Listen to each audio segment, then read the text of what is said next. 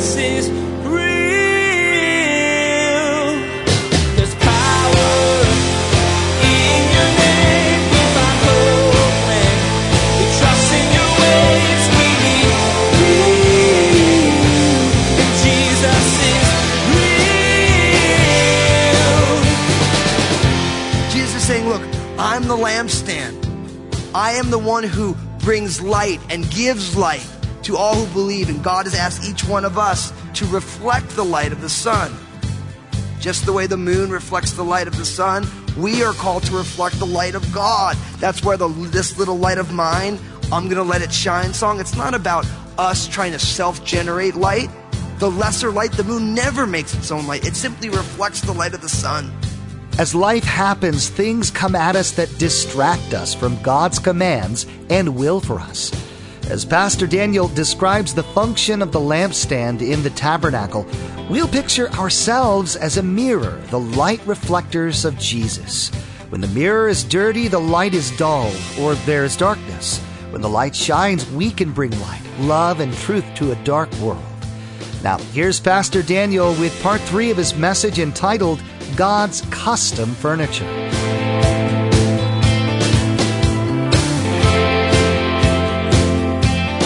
Jesus is real.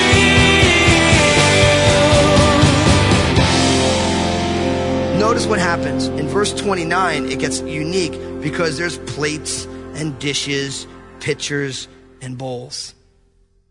So this has the idea of just a normal table set. That there's going to be, and I'm going to explain all this for you. And then ultimately, this is where the bread's going to go. The bread is going to go. Now, remember, God has made a covenant with the children of Israel. And in that culture, every covenant was confirmed by a covenantal celebration. We saw that a few weeks back, didn't we? Where God had them come up to the mountain and they had table fellowship together. It's kind of like if we could share a table together, then we are in agreement with one another. And so the showbread functions as another reminder that God has come to peace with the people, that they can share a meal together, that they are no longer at odds with one another. And what's interesting is this showbread, it might be best translated the bread of the presence. Of the presence, or the bread of faces. And the idea is that there is a table set with fresh bread between God and the people, which has the implication that there is perpetual fellowship, that we have the opportunity to be together. It'd be like potlucks all the time with the Lord. That's what the implication is. But think about it. Jesus said, I am the bread of life. I'm the bread of life. The bread was meant to only be eaten by the priests. We have one time David and his warriors get a little bit of it, and Jesus brings that up in the Gospels. Let he who hears, let him understand. Go do the homework on that. But this was the food for the priests. And again, we go to the book of Leviticus, explains it more. We find that there's going to be how many pieces of bread or loaves? 12. In stacks of 6 and 6. Symbolizing the 12 tribes of Israel. The provision of God of the bread of life for all of his chosen people. Jesus, I'm the bread of life. See, when we hear Jesus saying, I'm the bread of life, we think, okay, Jesus is like the wonder bread of life, okay. But for the children of Israel, when he says, I'm the bread of life, they automatically think the miraculous manna from heaven and the table of showbread.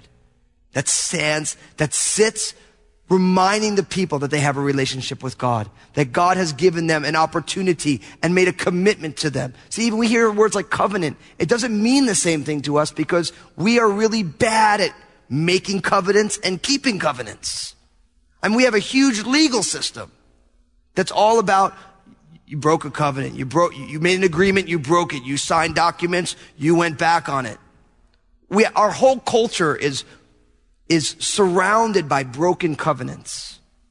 And what's interesting is in a fallen world, covenants break. But when a covenant is made with a perfect and holy God, that covenant doesn't break. We may fail, but he doesn't fail. And that's why God put the table of showbread there to be like, look, I've made a covenant with you. And this is going to sit here perpetually to remind you that I have made a promise to you that I intend to keep. And that's why one of the fruits of the Spirit is faithfulness. Because God is faithful. That doesn't mean that God does everything the way we want him to. What it means is that God, being all-knowing and all-wise, will always do what's in our ultimate best interest, even if we don't understand it. And I believe that's why the book of Job is in the Bible. The book of Job is in the Bible to remind us that we do not understand everything about everything. And if we're quite honest, we understand very little about a lot of things. Because everything that went on for Job, everything that went on, Job didn't understand it. Did God ever tell him why he did it? No. God simply told Job, Job, you don't understand what's going on. The last 4 or 5 chapters is, you just don't understand. Now, I believe that this is for somebody here today, or maybe a lot of you. There's things going on and you don't understand what God is doing. And you're just like, God, I just want to know why. And God's not telling you. I want to encourage you to be okay with God not having to tell you everything, because he's God. Sometimes God leaves things for us not to know. Because if he tells us everything, then we don't have to walk by faith at all. We don't have to believe in him. We have to simply just be like, oh, well, I'll only trust God if he tells me every single detail I need to know. We punish our kids for acting that way. I won't eat my green beans unless you explain to me why I need them. Well, let me explain to you every detail about, you understand what I'm saying? See, God is God and we are not. God is all knowing and we have a very limited view of what is going on. The smartest person in here has maybe a decent amount of information on something very small. But God knows the beginning and the end as if it's the ever present right now. God is the Alpha and the Omega at the same time. God is under no obligation to us to explain everything. And I'll be honest with you, a God who explains everything to us so we don't have to trust him isn't worthy to be praised. A God who we can understand every single detail is not a God worthy of worship. So for us, I believe God wants us to trust him. God wants us to learn how to trust, especially when we don't understand. It's easy to trust when we do understand. But we believe in a God who will work all things together for good, for those who love him and for those who are called according to his purpose. That's what Romans 8:28 says. And that doesn't mean that he's going to make everything the way we think good is.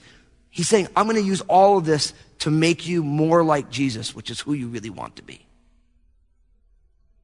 But oftentimes we just want what we want, right? So a lot of times God doesn't give us all the details. He doesn't explain everything to us. But he is God. And he knows exactly what he's doing. And for you and I, what we need to remember when we don't understand, how many times have you heard it? When there's something you don't understand, what should you do? Rely on what you do understand. So in the things that go on that we don't understand, we come back to, what do I understand? Well, I understand that God loves me and sees me for who I really am. That God knows everything about me and sees my flaws. And he loves me. And how do I know he loves me? Do we feel it all the time? No. We know he loves us because he sent Jesus to die on a cross for our sins. I say, well, how do I know that? For God so loved the world, he gave his only begotten son. That means God loved you enough to send his own son to take the punishment that you deserved. So when all of life makes no sense, you're like, well, what do I understand? That God does love me. That God is for me and not against me. And that's why being raised in a broken world, that grace, that gospel is so hard to embrace. It's so hard to embrace because it's so different from everything else.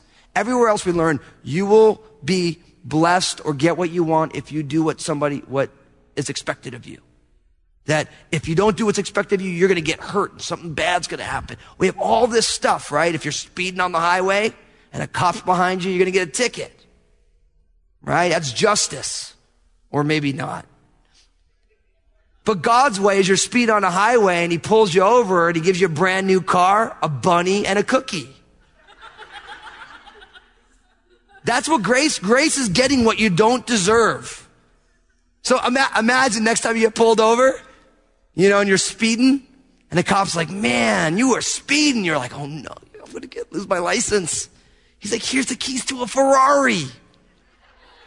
Here's a new puppy and a cookie. God is the only person in the world who functions that way. Because you know what? We say, well, that's reckless of God. It is. But when God gives us grace instead of justice, when God gives us his spirit instead of judgment, we start to live in response to that. And then we're like, you know what? I really shouldn't speed because that cop gave me a great car and it could go fast. It can. But you know what? Why would I want to break the law of such a good gift? It totally changes the way that we live. So when something goes on that you don't understand, go back to what you do understand. And what's beautiful about the table of showbread is that in the heart of God before the foundations of the earth, Jesus was the lamb slain. In putting the table with the bread in the tabernacle and in the temple, the children of Israel needed to know that, yes, you're going to have to do a lot of sacrifices. And ultimately, all the sacrifices are going to be abolished because I'm going to send my son. But I made a commitment to you, and I intend to keep it. That's the gospel. The gospel is that everyone else will fail you, but God is faithful. God does not quit on us. And no matter how far we get away, if we turn to him, he's like, look, I have made a commitment to you. Isn't that what the entire book of Hosea is about? Do you remember Hosea, the prophet? God said, look, I want you to go marry a prostitute. And Hosea was like, huh?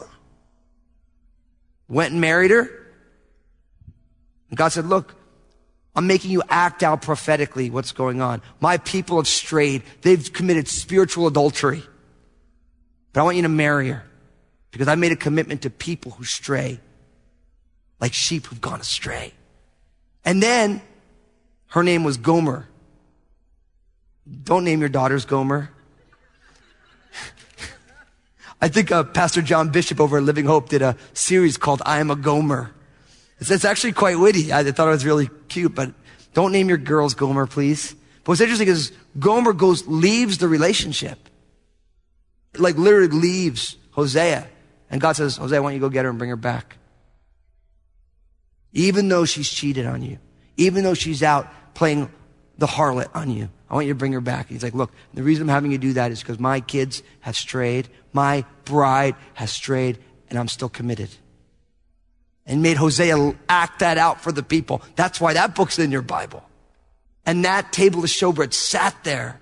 And Jesus said, I am the bread of life, to say, look, no matter where you go, and if you're here today and you're far away from God, you're outside of Christ, no matter where you are, God has made a commitment to you. He knew everything about you. He knew everything you were going to do. He knew all the porn you were going to look at. He knew all the stupid things you were going to do. He knew all of it. And he said, look, I'm making a commitment to you.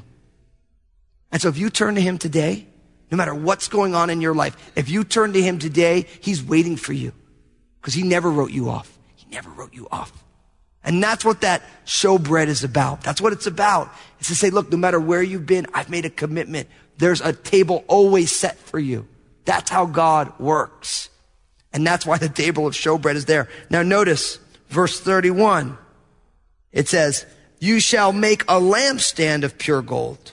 The lampstand shall be of hammered work. Its shaft, its branches, its bowls, its ornamental knobs, and flowers shall be of one piece. And 6 branches shall come out of its sides, 3 branches of the lampstand out of one side, and 3 branches of the lampstand out of the other side. 3 bowls shall be made like almond blossoms on one branch with an ornamental knob and a flower, and 3 bowls made like almond blossoms on the other branch with an ornamental knob and a flower. And so for the 6 branches that come out of the lampstand. Verse 34, on the lampstand itself, 4 bowls shall be made like almond blossoms, each with its ornamental knob and flower, and there shall be a knob under the first 2 branches of the same, a knob under the second 2 branches of the same, and a knob under the third 2 branches of the same, according to the 6 branches that extend from the lampstand. There knobs and their branches shall be of one piece. All of it shall be one hammered piece of pure gold. And you shall make 7 lamps for it, and they shall arrange its lamps so that they give light in front of it. And its wick trimmers, verse 38, and their trays shall be of pure gold. It shall be made of a talent of pure gold with all these utensils. And see to it that you make them according to the pattern which was shown you on the mountain. Now we have this golden lampstand. In the Hebrew, it's the menorah. So we know the menorah most commonly because of the celebration of Hanukkah, which is the special celebration. We don't have it in our Bible. It's actually in the intertestamental books. You can read about it if you grab the writings that are between the closing of the canon and before the New Testament, 1st, 2nd, and 3rd Maccabees specifically. That's why the name Judas was technically common in that day. Nobody names their kids Judas anymore unless they're trying to be provocative. But Judas was a very popular name because Judas Maccabee was one of the Hasmonean dynasties who cleansed the temple after it had been ransacked by a Greek king named Antiochus Epiphanes. And so what happened is that once they this man was so evil that he slaughtered a pig, which was considered to be an unclean animal, and he smeared the pig blood all over the temple, just desecrating the temple. And when Judas Maccabees and his brothers went and they conquered him, they needed to cleanse the temple, and they only had enough oil to keep the lampstand lit for one day, and it lasted them for 6 days until they could purify the new oil. And that's why in Hanukkah they light a candle every day and they keep it lit. That's exactly where it comes from. And it's all about this lampstand. Now don't miss this. This is a tent. The only light in there was this lampstand.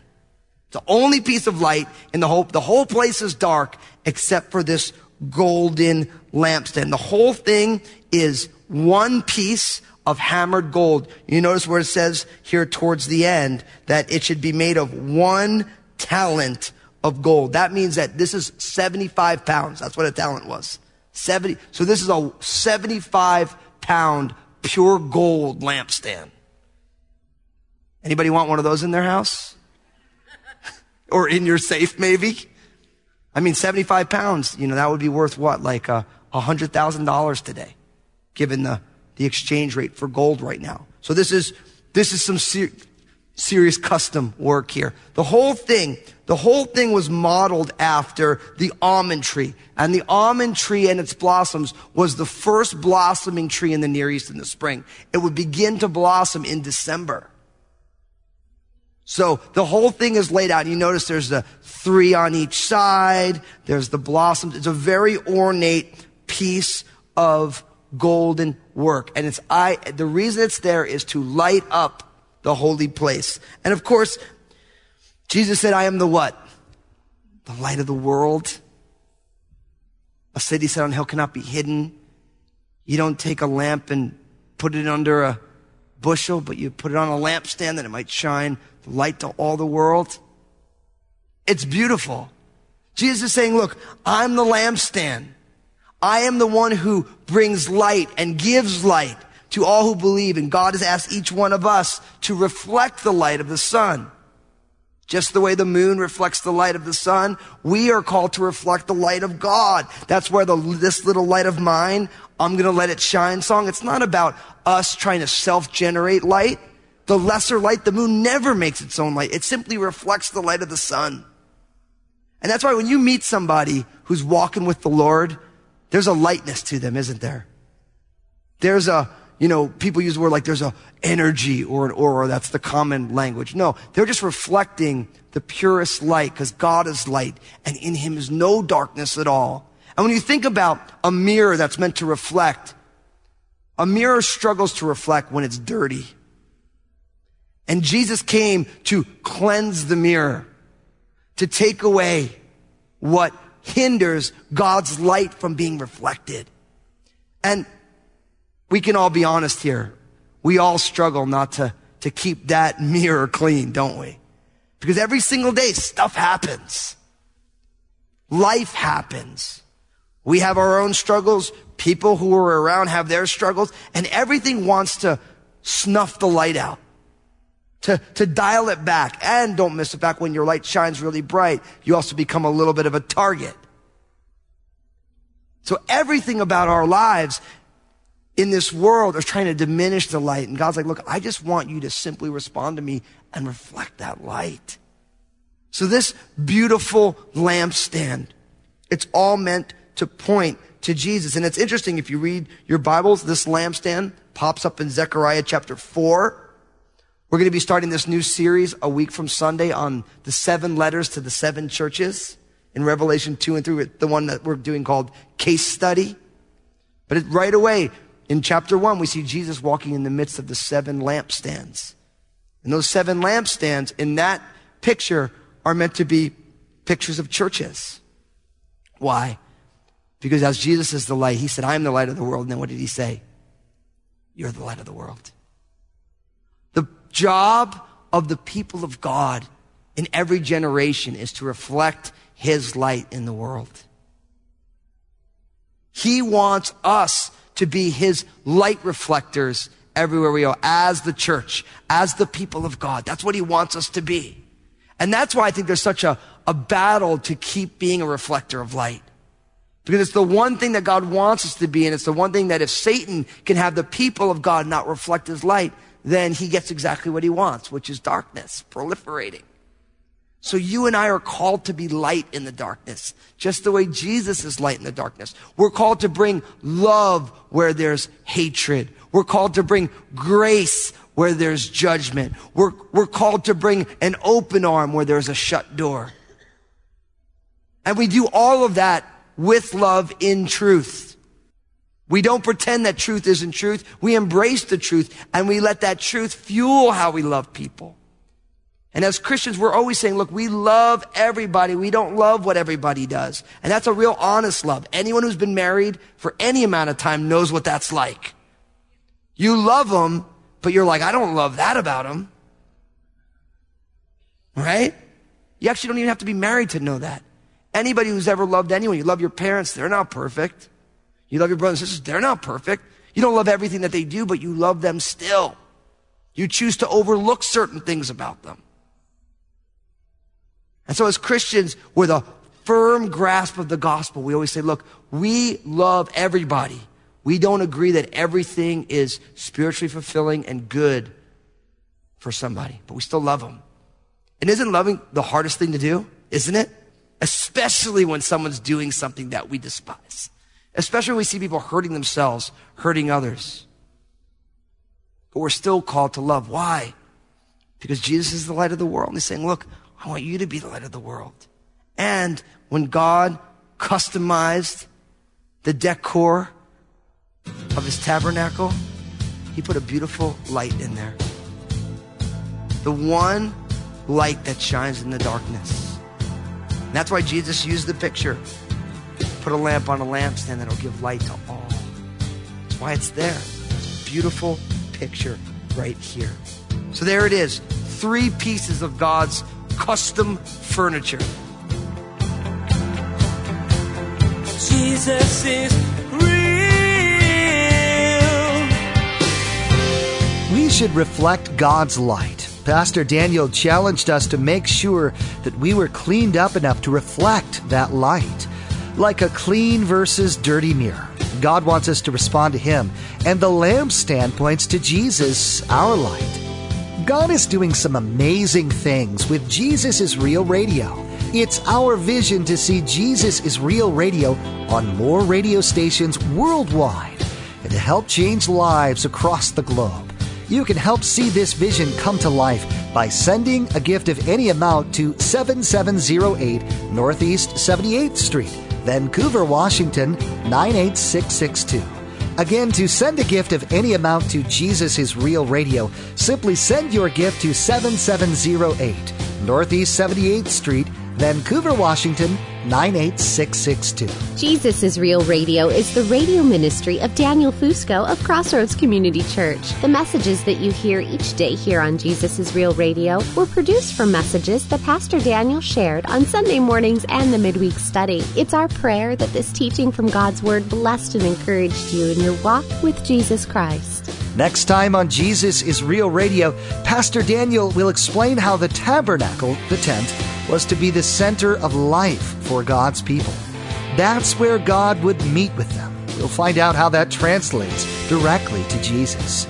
You've been listening to Jesus is Real Radio with Pastor Daniel Fusco of Crossroads Community Church. Pastor Daniel will continue teaching through his series entitled Tabernacle. Until then, may God bless.